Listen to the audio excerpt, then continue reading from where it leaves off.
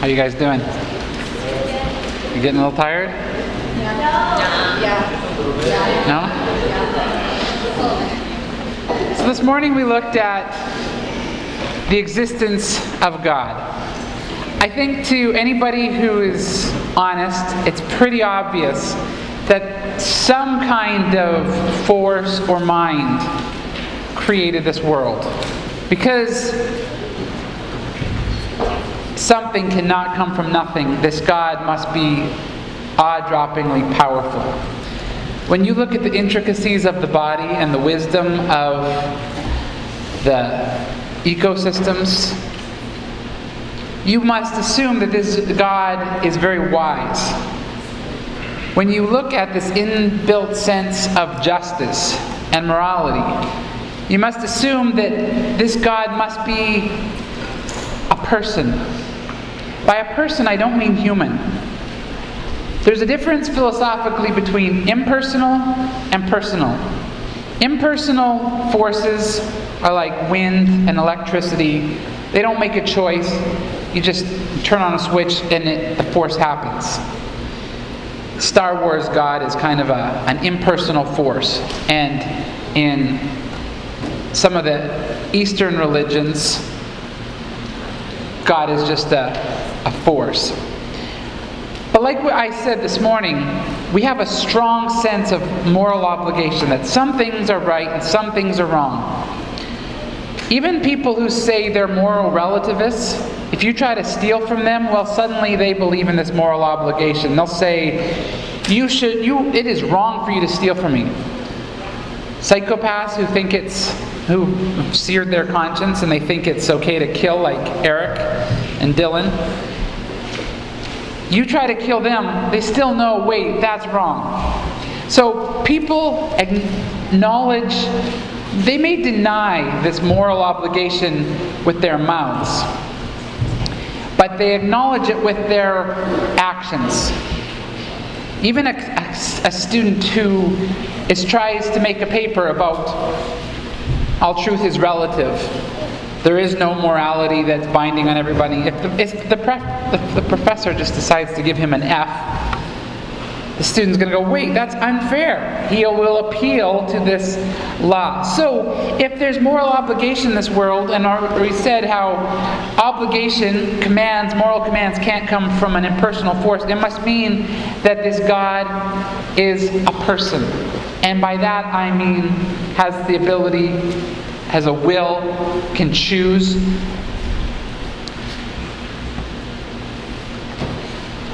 This God must be good because apart from this God we have no standard for goodness. But beyond that, when it comes to some of the specifics, what can we know about God? A lot of people say that all the religions are basically experiencing the same God. And I remember first talk I talked about the illustration of the elephant. Have you guys heard that before? 6 blind men reaching for an elephant. Each one experiences the elephant in a different way. One grabs the tail and says, I'm feeling a rope. Another grabs the tusks and says, I'm feeling a spear.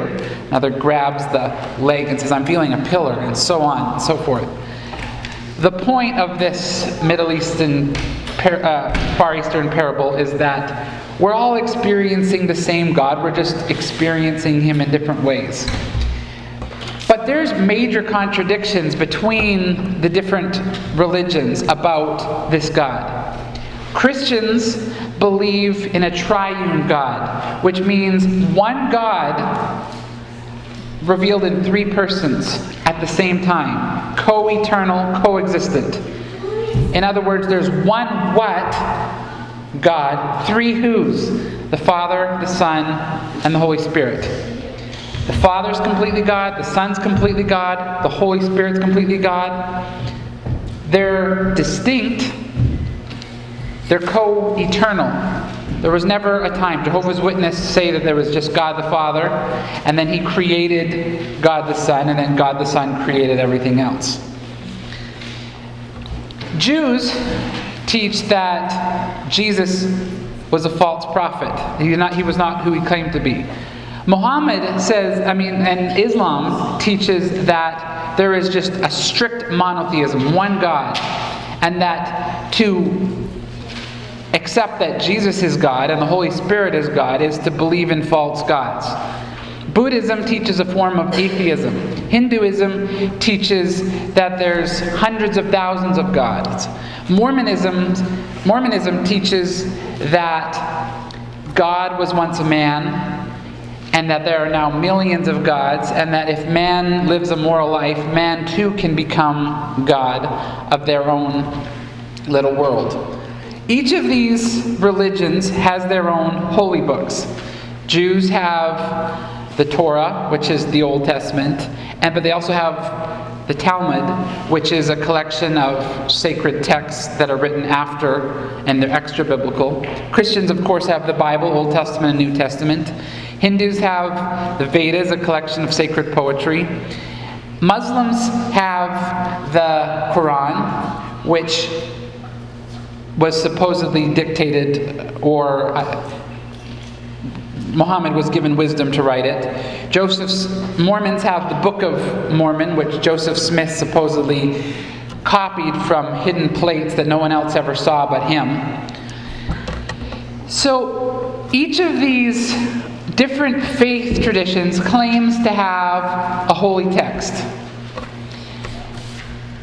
Is it possible that God wrote a book to reveal himself?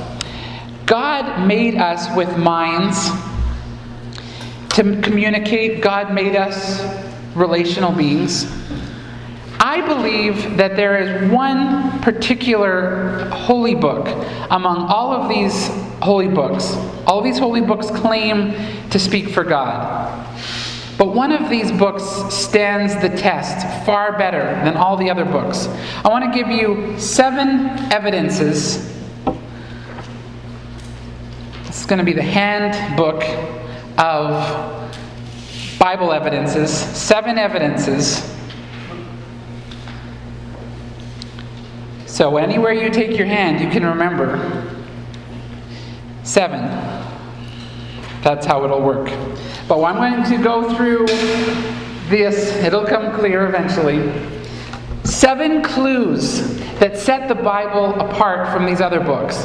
7 proofs of divine inspiration. Some of these are almost spooky. That there is something supernatural about the Bible that sets it apart from all the other man-made books that claim to speak for God. The first one, hold out your, what finger is this called? Pinky. Pinky stands for prophecy. In the Old Testament, God told the people of Israel that if someone claims to speak for God, if he gives a prophecy and it fails to come true, you know that that is not my spokesperson. You should stone him. God, elsewhere in the Old Testament, challenges these people who claim to be gods. Can you tell me the future? Most of the prophecies, and there's hundreds of prophecies in the Bible, most of the prophecies in the Old Testament have to do with the coming of Jesus Christ. Because as we're going to see, Jesus Christ is at the center of all of Scripture. So there's prophecies about Jesus' birth, about his teaching, about his life. Isaiah 53, you can read it sometime, is such a detailed description of the life of Christ that it's almost impossible to see this as referring to anybody else. I read this testimony of a Jew, and a Christian showed him his Bible, Isaiah 53, handed his Bible to the Jew and said, read this Isaiah 53 and tell me, who is this referring to? Man of sorrows, our transgressions were laid on his back. He was buried with the rich. He was cut off as a young person. He lived to see the end of days. The Jew says, well, clearly that's referring to Jesus, but you must have tampered the Bible. There's no way this prophecy is in a Jewish Bible. So he went home eager to disprove this, and he remembered that he had been given a authorized Jewish Bible for his bar mitzvah when he turned 13. He looked it up. There it was in Isaiah 53, the exact same prophecy written hundreds of years before Jesus was even born. And we found copies of Isaiah from the Dead Sea Scrolls that even predate the birth of Christ. So they weren't corrupted after Jesus came. There's another prophecy in Ezekiel 26 about Tyre. Now, most cities around Israel received prophecies from God about their destruction. God cares about nations. He cares about the affairs of men. Tyre was like a New York City. And Ezekiel prophesied that an army would come against it, would tear down its walls, that many nations would come against it, that the walls would be torn down, and it would be scraped like a rock, bare as a rock, and that fishermen would spread their nets on it, and it would never be rebuilt again. Pretty audacious prophecy. Can you imagine someone prophesying that about New York? Well, sure enough, Nebuchadnezzar came, he attacked it, tore down its towers, like Ezekiel said. But the prophecy was only partially fulfilled. Later, Alexander the Great tore down every bit of rock and scraped it bare, just like Ezekiel prophesied, so that it could be a bridge across the moat. Tyre has never been rebuilt. You will see it on the map, but it's in a different place. And fishermen spread their nets on it. There are many prophecies.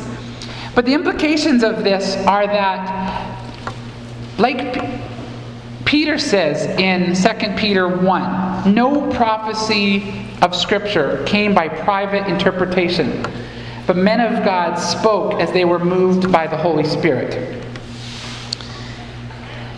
This is proof that this God knows the future. This has quite an application to our life, that you can never disappoint God.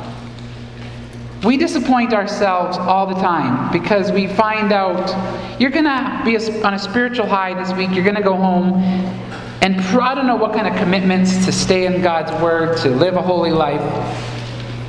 It's not going to be very far back into your regular life that you're going to find yourself breaking your commitments, falling back into old habits. And you're going to be so disappointed and go, man, how could God love me? I failed Him again. But God knows the future in complete detail. He knows every failure that you are ever going to have. And He still chooses to love you. That's amazing. You can never disappoint God. This also means that God, no matter what kind of tragedy in your future, God has already prepared comfort, a way of escape, a way to bring good out of it. Casting Crown sings a terrific song about God is already there in the future. God declares the end from the beginning. There's great comfort in that. But so that is the P, prophecy. This next finger, what do you call this finger? Ring finger. The ring is a symbol of unity. So this is the next evidence. The Bible, any idea how many different authors, different men wrote the Bible? A lot. Yeah, about 40.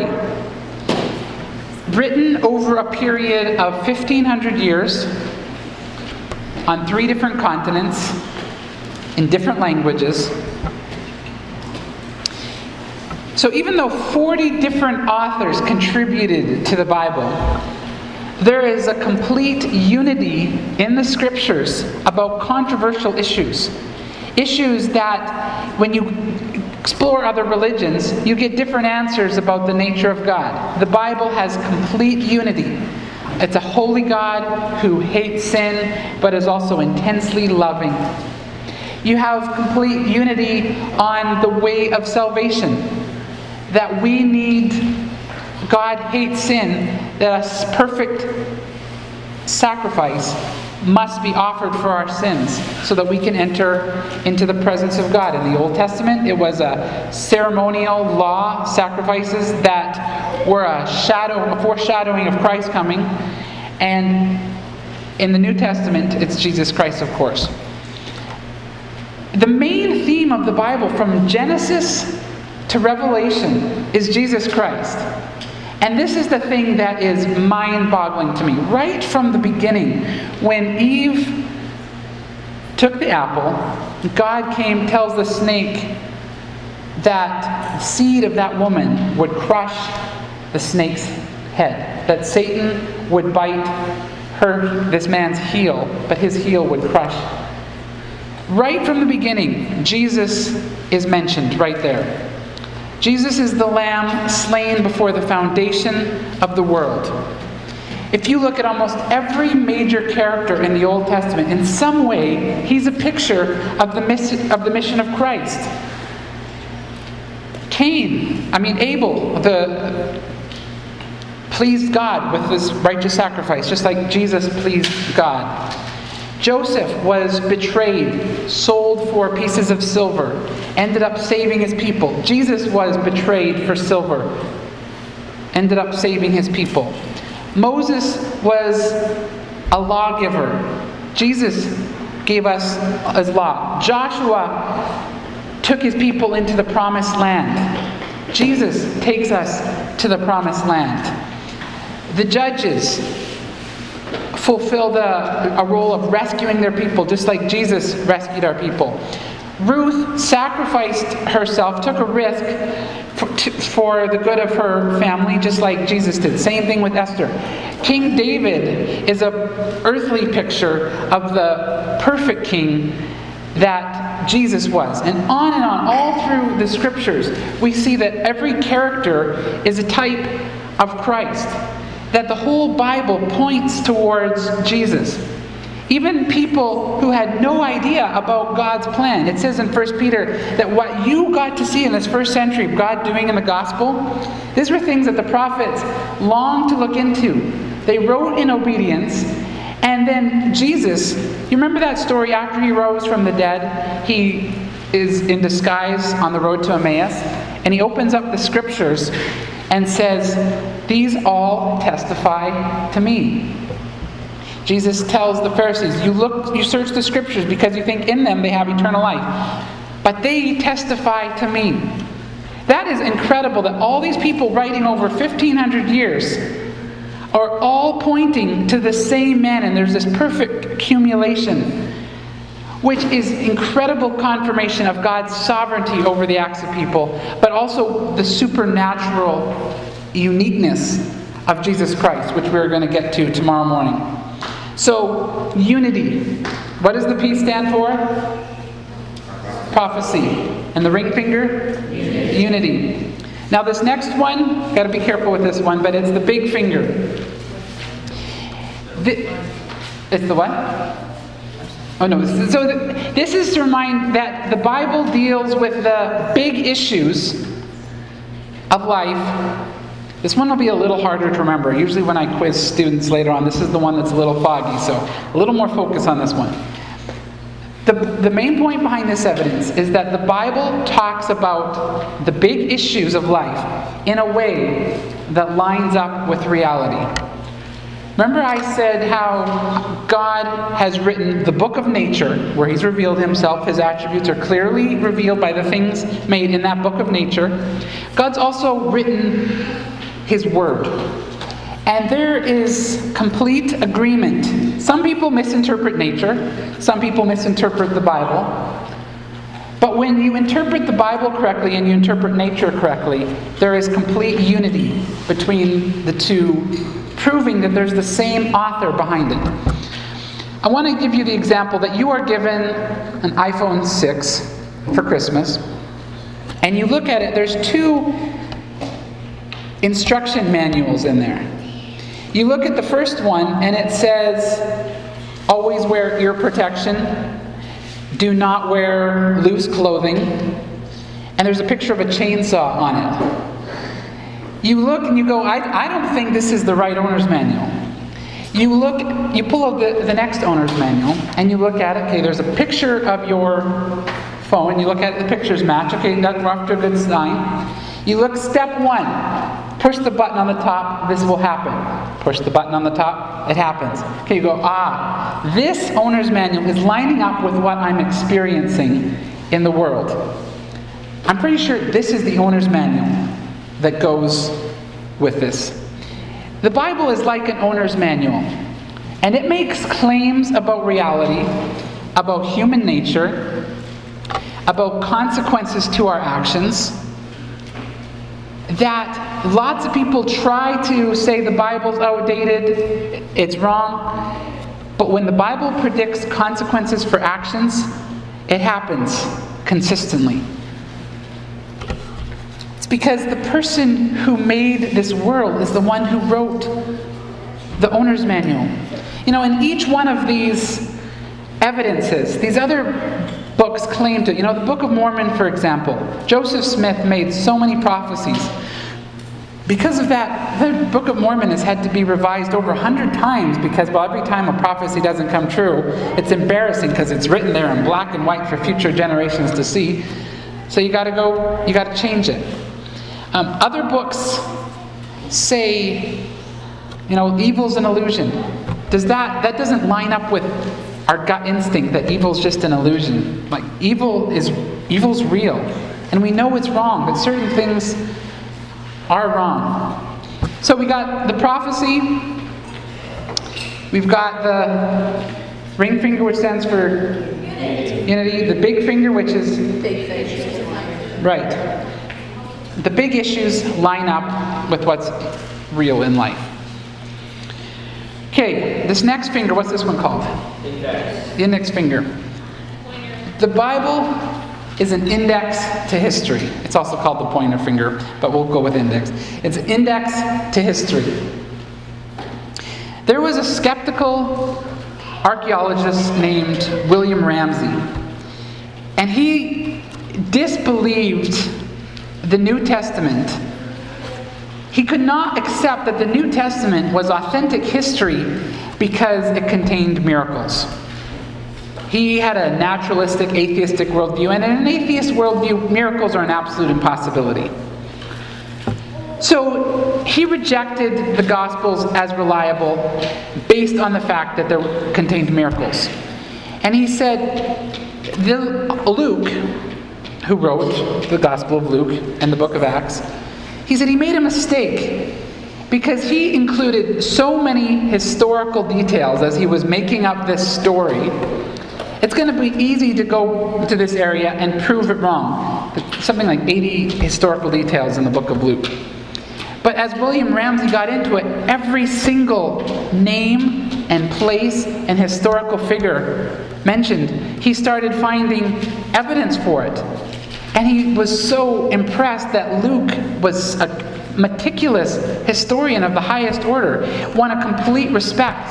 And he slowly began to see that if Luke is so careful in his historical details, maybe he's being honest about the miraculous details that happened. This is completely different again to the Book of Mormon. The Book of Mormon claims that the Native Americans are actually the lost tribes of Israel.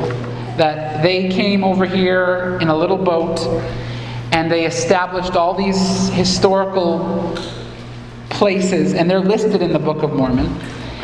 And it's been a little embarrassing for Mormon archaeologists and historians because not a single archaeological piece of evidence has ever confirmed any one of the history, events, or places, or people named in the Book of Mormon. Just by way of contrast, anybody can make up a story, anybody can claim to write for God, but time and time again, the New Testament and the Old Testament lines up with history. Same thing in scholars. It's been really amazing. If we had talked about this in the 1700s, we wouldn't have had near as much archaeological evidence. And during the Enlightenment, which happened around the 1600s and 1700s, where certain men began to hate the Bible, they just hated the supernatural aspect of it, so they started attacking it. And the more they attacked it, it was easy for them to dismiss things. Hittites, there's never been any evidence for the Hittites. Moses couldn't have written the first 5 books of the Bible because writing wasn't developed for thousands of years later. But since that time, we have gained so much historical information. And since then, almost every name and detail and place has been uncovered by the archaeologist Spade. That's incredible. So, again, it's just proof that the Bible, where it can be tested, speaks the truth. And so Jesus said something about, if you don't believe when I talk about earthly things, how can you believe about heavenly things? I butchered that, but that was the basic idea. And the same thing is that if we couldn't trust the Bible on where it talks about earthly things, the historical details, scientific details, then we couldn't trust it where we can't test it. But if it proves itself trustworthy in all of the areas that we can test it, then we can believe that it's trustworthy in the areas where we can't test it. Okay, so prophecy, unity, the big issues, index to history. This next one is maybe the crux of the issue, one of the strongest evidences. Do you remember back in the days of Rome, in the days of gladiators, if one gladiator won to the point where the other gladiator was laying on his back, he would put the sword to the neck and he would look up at whatever Caesar was in place. And the Caesar would either give a thumbs up or thumbs down. Do you remember what that meant? Live or die. Yes. It was life-changing. This is amazing. The Bible is truly life-changing. I love this story about this missionary who was in India, trying to distribute pocket-sized Bibles. And this Indian man who was addicted to smoking looked at these little pages in this pocket Bible and said, "Those are perfect for rolling up into cigarettes." And he told the missionary, "Look, I want one of these Bibles, but I actually want to use it because they're perfect for rolling up cigarettes." The missionary said, "I will let you do this on one condition: if you read every page before you smoke it." So this man smoked his way through Matthew, he smoked his way through Luke, smoked his way halfway through Mark, and was starting to get convicted that there was something life-giving, transforming, powerful about this. And he came back to that missionary years later and said, "I was completely transformed by that Bible you gave me." There is something powerful about God's Word. When God speaks, His very Word brings order out of chaos. All God had to do was speak, and the universe leapt into existence. When God speaks, His Word, it does not come back void. It accomplishes what He sends it to do. When God speaks, it transforms. This is why Satan desperately wants to keep you out of God's Word in any way that he can. Because if you are truly letting God's Word get into you, you will be changed. This is God's way of changing us, sanctifying us, transforming us, making us like the image of Christ, is having His Word change us. Paul says to be transformed by the renewing of your mind. James says to be diligent to implant the Word, which is able to save your souls. Paul says that all Scripture is given by inspiration of God, that the man of God may be thoroughly complete, thoroughly equipped, made complete, thoroughly equipped for every good work. There is a transforming power. If you are struggling with your doubts, with your addictions, feeling absent from God, don't complain if you are not in God's Word. Because this is the way that God wants to reveal Himself. This is the way that God wants to transform you, is by you being in God's Word. Don't say, God, why aren't you giving me help with my addictions? Why aren't you giving me help with my depression? Why aren't you giving me help? Why do you feel so absent if you are not in God's Word?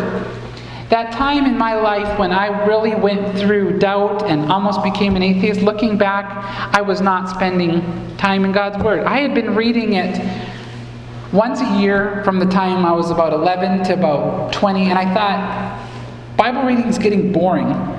I know the plot, I know what's coming, and I stopped reading. And my soul started to starve. Because you don't read the Bible just for information. You know, when you go to a supermarket these days, you buy goods, you can see the nutrition facts on everything you buy.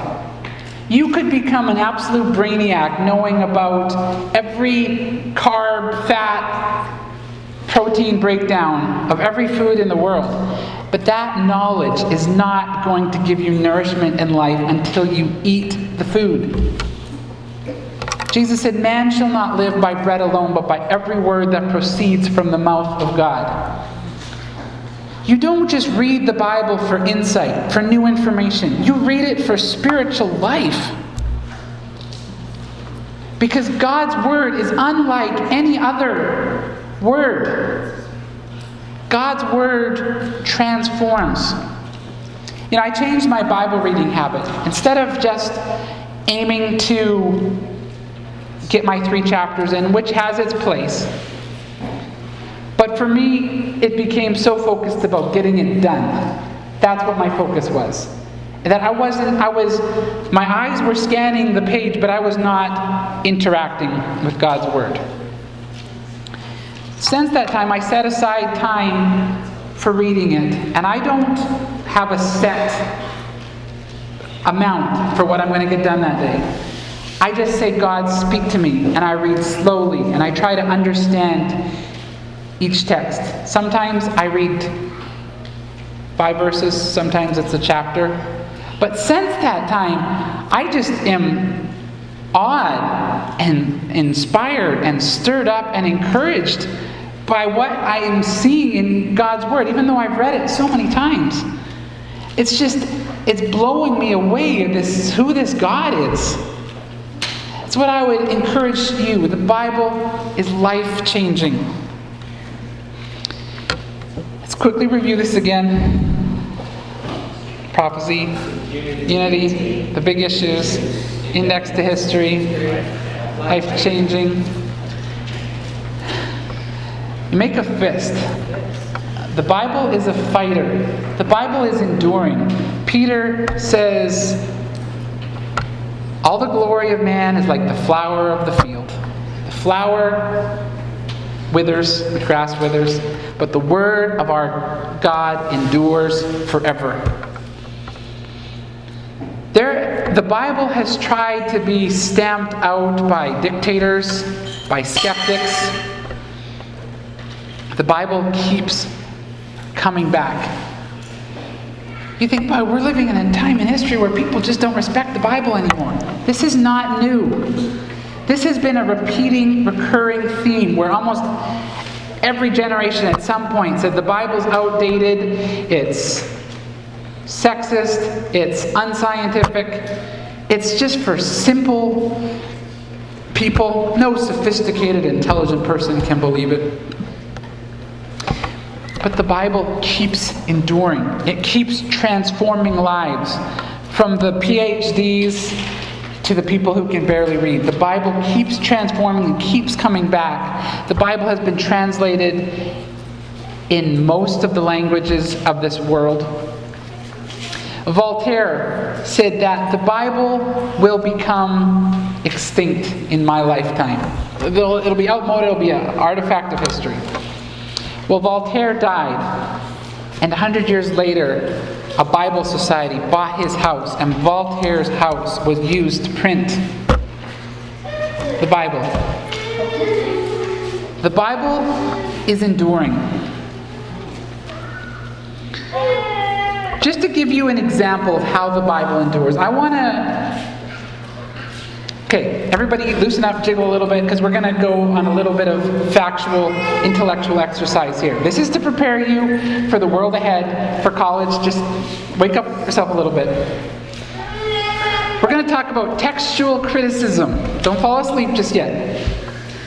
Why this is important is because there's an idea out there that no matter what the Bible originally said, no matter what the gospel writers originally said, we can't even hope to know what the original writers said, because the Bible has been translated hundreds of times. It's been passed down. There's been errors. Mythologies crept into it. It's impossible to know. Have you ever played the game telephone? Someone says a message, whispers it, and it goes down the line, and by the end of the line, it's completely something different than what the original message was. So that's what's happened with the Bible. First of all, the New Testament. You know how many times you pick up what New English translation do you like to use? ESV? Okay, do you know how many times the ESV Bible has been translated from the original? Once. Straight from the Greek. It hasn't been translated hundreds of times. That's the first thing. Now, historians, when they look at a work of antiquity, that means a piece of literature from ancient history, they want to know how accurate the copy you hold in your hand is with the original. And the way they do this is by counting the number of manuscripts, handwritten copies, and asking how close to the original document is our oldest manuscript. I want to give you an example of how this works. Your great-great-grandmother in the 1840s had this lemon pie recipe that won awards. It became legendary. Here you are, 170 years roughly later. You decide you want to taste exactly what that original lemon pie tasted like. So you start doing your genealogy research, you start trying to find families, and you try to find copies of this recipe that may have been passed down the line.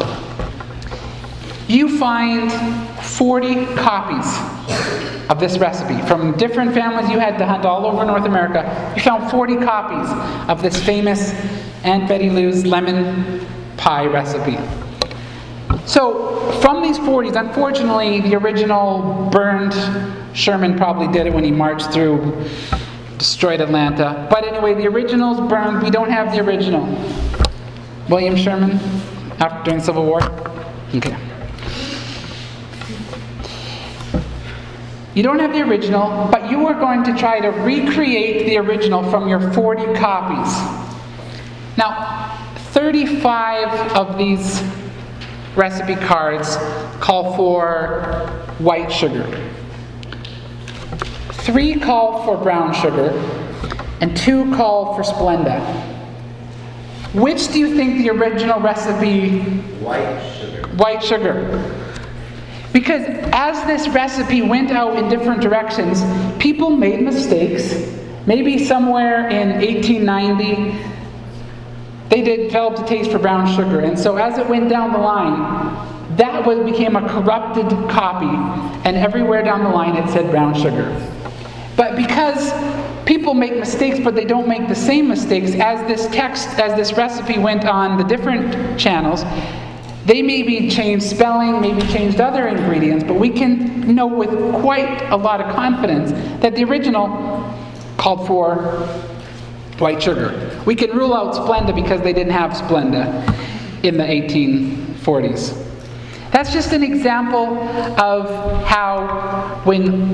why the number of copies are important. Because people will make mistakes, and once a mistake's in the text, as it goes down the line, it might stay that way. With the writings of Plato, we have about 9 or 10 handwritten copies, which is pretty good for an old work, because a lot of times things are written on paper and materials that just don't last. Some of the the Roman historians. We have 15 to 20 copies. And a historian goes, that's pretty good to have 15 to 20 handwritten copies, because we can put those side by side and get a pretty good idea of what the original said. But the gap between Plato's originals and our oldest manuscripts is about 1,000 years old. Same thing with the Roman historians. These are roughly, you can look up in Josh McDowell's Evidence Demands a Verdict, and you can see the exact statistics. The next best, well-documented text of antiquity is Homer's Iliad. Homer was a blind poet, and the Iliad was kind of the Greek Bible. It was one of their sacred texts. We have, I think, about 540 handwritten copies of that. And the gap's only about 400 or 500 years. Quite impressive by the standards of history. But now brace yourself for what we have with just the New Testament. We have over 5,600 Greek handwritten copies of the New Testament. And when you combine the other languages, Christianity just exploded in the first century. So it went all over the globe. So when you combine the handwritten manuscripts that are Syrian or Coptic or Latin, it's over 24,000. And the gap between the oldest, do you understand why the age gap's important? Because when you have an age gap, you can't really prove what might have happened there. There's more room for error to creep in. But with the New Testament, the smallest gap, depending on the dates, could be 20 to 50 years. So basically, when you combine all this, we are able to recreate what the New Testament said with about 99% absolute certainty. And that 1%, no critical point of doctrine hinges on it. I believe we can trust the Bible completely. In some Bibles, there's a verse in 1 John. See, there's a couple verses in the New Testament. I just want to explain how this textual criticism works. I think in 1 John 5, there's 3 that bear witness on earth, and then 3 that bear witness in heaven, and it's a Trinitarian passage. It was written in the Reformation, in the King James Bible. They had manuscripts that were pretty old, and it was in that. Since that time, we have uncovered thousands of manuscripts that are even older. And they're able to tell that in near as they can tell, in the original document, that verse was not in there. That's just an example of the 1% that's disputed. But this is just to tell you that when someone like Dan Brown says that, with the Da Vinci Code, I don't know if you remember, that's maybe ancient history with you guys, which I hope so. But these claims, where the real mythology is the stuff that teenagers are spouting in internet chat rooms about how the Bible's been translated and corrupted and recanted. Because it's amazing, this bull stuff that keeps spreading up. Because the people who have the PhDs who are actually looking at these manuscripts and studying it, they go, there is such a high degree of accuracy. And it looks like I'm putting some of you to sleep. I'm sorry. But I just want you to have absolute confidence that the Bible you hold in your hands is what was written 2,000 to 3,500 years ago. Whether it's true, whether it's propaganda, whether the original writers were eyewitnesses, that's going to be one of the first things we look at tomorrow. But the Bible endures. The final evidence we're going to look at, I'll just quickly run through these again. I think this is great. As you study this issue further for yourself, you'll be able to keep this as a great way to call to mind these evidences. So we'll rush through them one more time. Prophecy, unity, faith in life, index history, life-changing, Fighter endurance. The final one is of index finger pointed. Jesus endorsed it. All Scripture points towards Jesus. Jesus is the fulfillment of hundreds of Old Testament prophecies. This point won't be as strong until after tomorrow's morning evidences, where I try to argue that Jesus is God revealed in the flesh. But Jesus told the Pharisees that the scriptures cannot be broken. The basic argument goes, people will say, someone says, how do you know the Bible's true? And you quote the verse in Timothy, all scripture is given by inspiration of God. Someone will say, that's circular reasoning. You're using the Bible to prove itself. So if the Bible's false, you can't use the Bible to prove the Bible. The argument I want to use, let's look at the Bible first just as historical documents. Test it to the same standards of history. It reveals a man, Jesus Christ, whose words have been carefully preserved for us. And these words that have been carefully preserved for us, he says Scripture cannot be broken, shows that this God-man, and I bear with me because these evidences are coming tomorrow, but this man who's unique, who conquered the grave, rose from the dead, and I'll give you the evidences tomorrow, he believed that the Bible could not be broken. What greater authority that when God became man, he's the one who put his stamp of approval on the Bible and said, Scripture cannot be broken. Jesus used the Scripture, even though he was God in the flesh, on arguing with Satan. He used the Scriptures. When you hold the Bible in your hands, you are holding a tremendous gift. You're holding something with supernatural power to comfort you, to enlighten you, to inspire you, to equip you. Meditate on Psalm 119, and it just goes through all the evidences of dwelling in God's Word, meditating on it day and night. If you are struggling spiritually, get back in the Word and wrestle with it. Say, God, speak to me. If you want God to speak to you, if you want God to make himself clear to you, let him do part of the talking. And to let God do part of the talking, listen to him in his word. He will speak to you. He's stamped his evidences all over the Bible. Read it. Wrestle with it. Read it prayerfully. And it will change your life. So, I said one more time before, and I'm notorious for this, but now we'll do it one more time. 7 evidences. And just to really knock them out with this, cabin leaders, can you do this one more time tonight in your cabin discussions? Yes. So, Prophecy, unity, index history, life-changing, endurance. yeah. And Jesus endorsed it. Jesus endorsed it. Thank you very much.